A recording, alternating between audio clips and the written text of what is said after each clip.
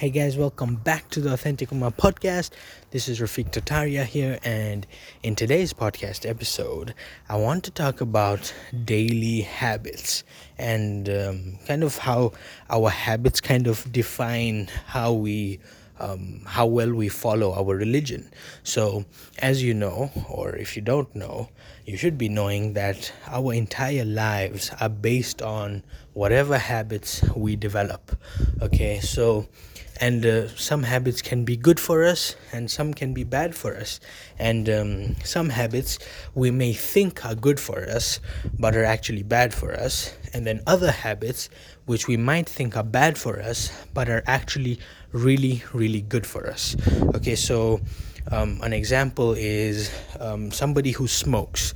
Okay, somebody who smokes, he thinks that smoking is a good thing, because it gives him or her that specific feeling that the smoking brings to them, right? And they feel that if they don't smoke, there's something missing in their lives, and there's something which is empty in their hearts, right? And so they start smoking, and it becomes something of a habit, right? It slowly develops into a habit, and then we know today that breaking habits, especially something like smoking, is very difficult, right? And a thing to note about habits is that they're developed quite early on in life, right? It could be in your teens, or it could be in your early 20s, and then eventually it keeps on going throughout the years until you're old. And when you're old, you also get you've got that same bad habit, right? But what I want to focus on is trying to get a different type of habit which is much beneficial for you. So in the context of being somebody authentic, being part of a Muslim, it means someone who submits his or her will to Almighty God. And so we have to get into the habit of doing things which are going to help us in our religion, in our beliefs, right? And as we've discussed in a previous episode, the fundamental beliefs in our religion that we believe that there is no God except one God, that is Allah, who's got no partners, right? Who deserves obedience, who deserves worship, and then that God has sent messengers to people to warn them about something that's going to happen in the future, right? It's a future-based cause, and that cause is one day you will die, and then one day you will be resurrected, you'll come back to life, and then you'll be told whether or not you did a good job or not. And if you did a good job, you'll go to paradise, and if you did a bad job, you'll go to hellfire, right? And so that's one of the things which our habits kind of determine a lot. Okay, it's something which, if we can change our habits and if we can master our habits such that it's going to benefit us in the future, then we can be sure that we're going to attain that a good reward in the end, right? So one of the habits which I think you should start doing is, number one, reading the Quran in the language you understand the best. Okay, this is one of the most important things which I see that most people don't do. I don't know why they don't do it. It's probably because of an external influence. I remember when I was growing up, going to madrasa with my brother, and then later on with my sister.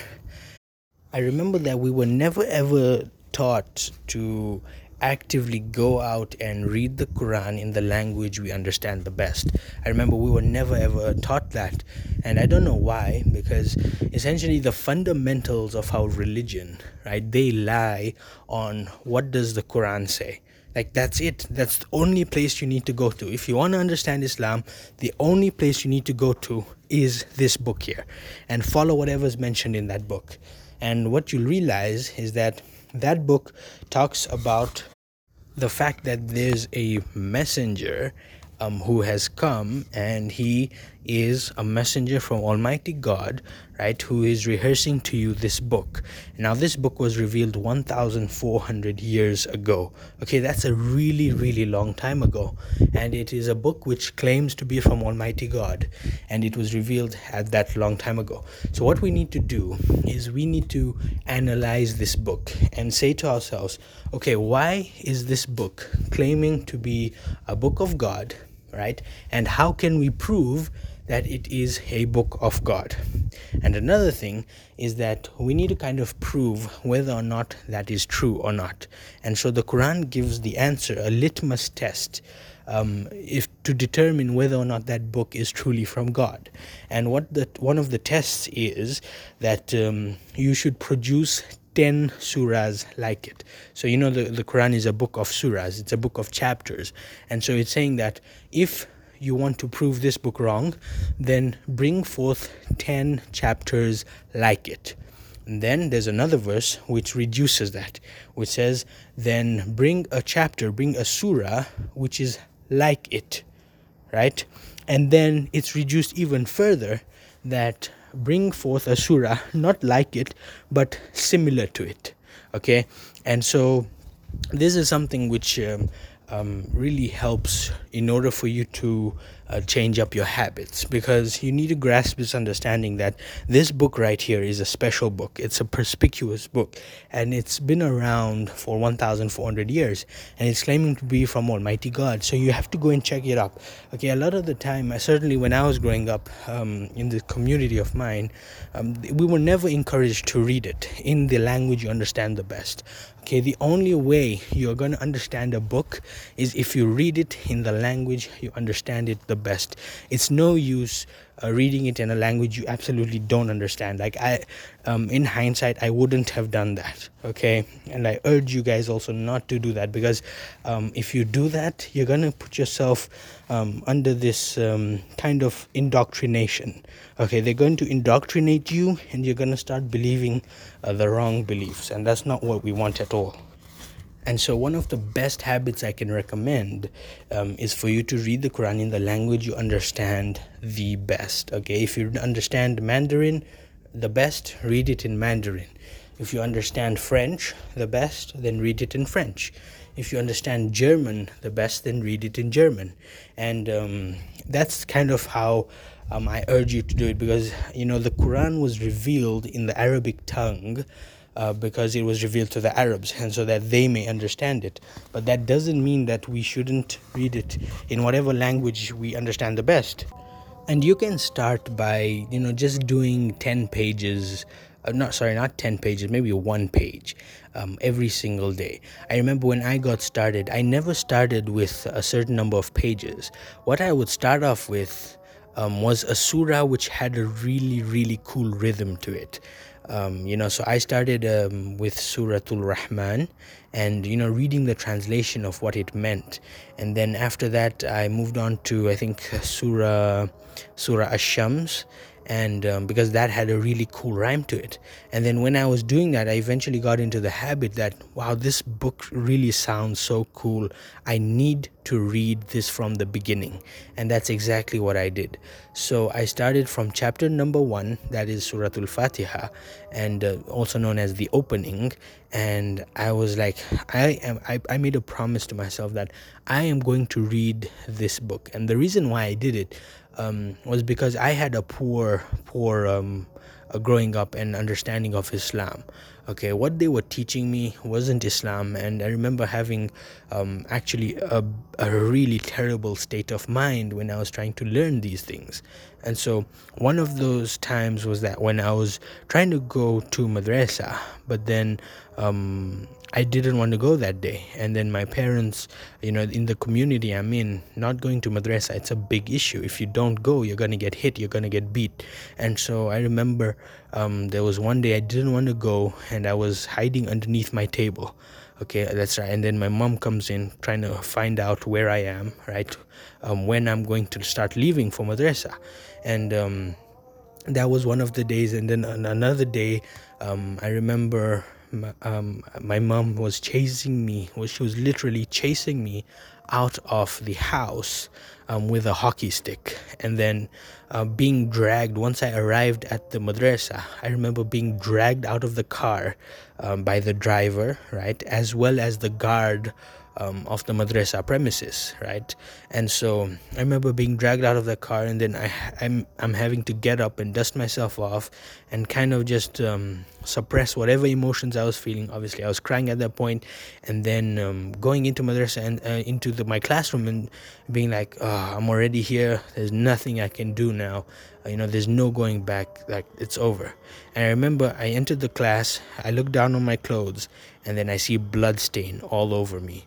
And what I noticed was that what wasn't hurting was the sore, right? On my lips, I was dripping blood, and all my friends were looking at me in a suspicious way. They're like, what's happened to you? Are you all right? Right? And they all told me to go and wash up in the wudu room.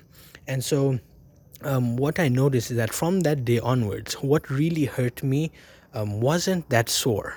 Okay, the thing that really hurt me was the fact that I didn't want to be in this room with all these other students, because I just didn't want to go. It's just a feeling which you have, and you can't really explain that so much, right? And that's something which hurt me so much. I started to ask myself, why are my parents doing so much to get me here? What am I learning out of this? Okay, and after dropping out, having bad relationships with the madrasa, with the molanas, and then coming out of it, I started on this journey of mine that was learning about Islam and learning about religion and all the types of religions in the world, and kind of doing a comparative study. And what I found was that most of the religions in the world, they talk about the oneness of God. I'm talking about the scriptures, okay? I'm not talking about the followers of any religion. I'm talking about the authentic scriptures of each and every major religion in the world. And what I found was that each of them, they talk about the belief in only one God, who's got no idols, who's got no images, who deserves worship and obedience, who doesn't have any partners. And further to that, they also talk about the coming of a last and final messenger. Now, in a previous podcast episode, I've gone over some of those scriptures and what's mentioned in those scriptures with regards to the concept of God. And I also plan to do one on the messenger, where it talks about the coming of a last and final messenger. And in a previous podcast episode, I did talk about it, but something which I realized was just that, which is that there is a messenger to come. And the point now is that, okay, the messenger is here. What is the message? Right? And in that journey of mine, I'm still on that journey. I'm trying to find out, what is this message, right? And this message is the glorious Quran, right? I told you guys, go and read it in the language you understand the best. Forget whatever beliefs you've been that have been planted in your head by your teachers, your elders, your parents. Forget all of that. Just leave it alone. Their beliefs are their beliefs. Stop it, and just go into this book with a fresh mind, okay, a mind without any influence from anybody.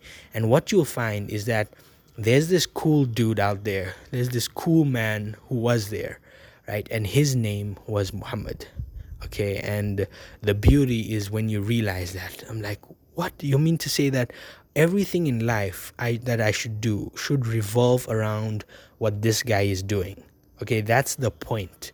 All right, once you realize that, it changes your life forever, because it's a conviction deep in your heart that out of all the human beings alive, okay, the person we're meant to be following as an example to guide us is this one guy here.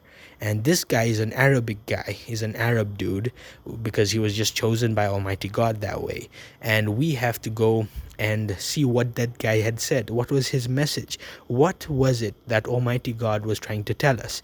And once we find that, it relieves our heart of so much stress, because what happens is that our priority no longer becomes this world, and our priority becomes the next world, the next life.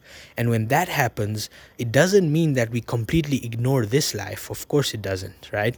It means that we're living it in a state where we're more anxious about what's going to happen after we die. Okay, and that is such a big stress remover, guys.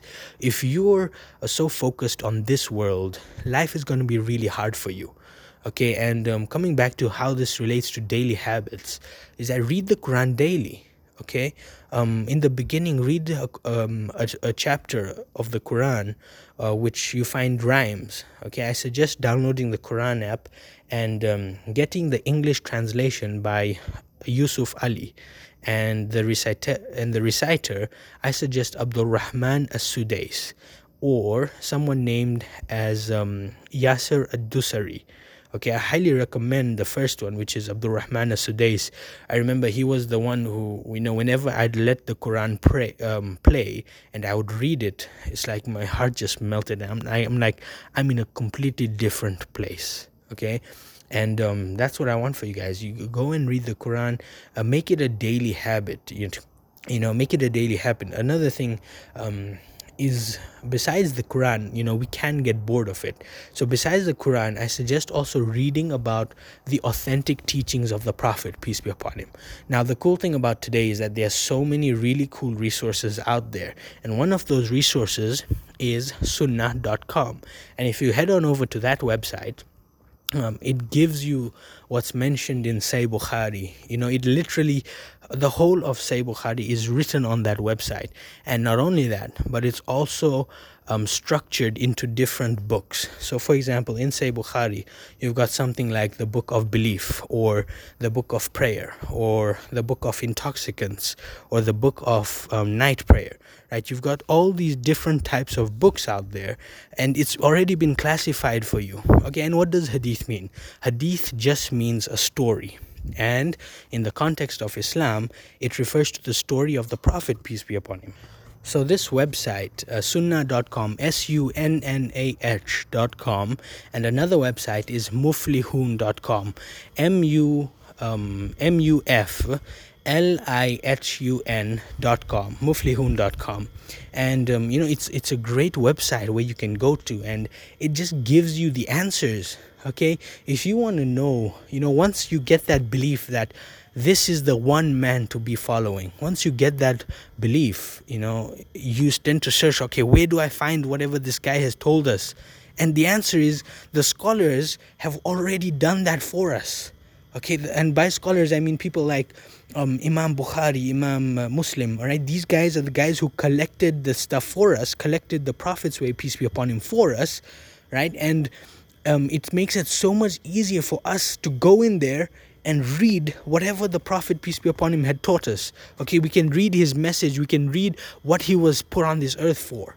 Okay, and that's why we as Muslims, we follow him, right? But we need to start following him not only by just by words, right? For example, when you say the kalima, that's la ilaha illallah Muhammadur Rasulullah, we actually want to start implementing that. And the only way to implement that is if you truly know the Prophet's way, peace be upon him.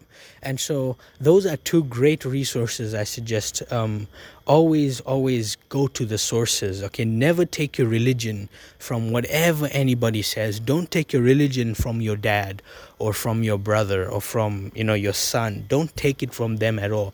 Take it from what Almighty God has said.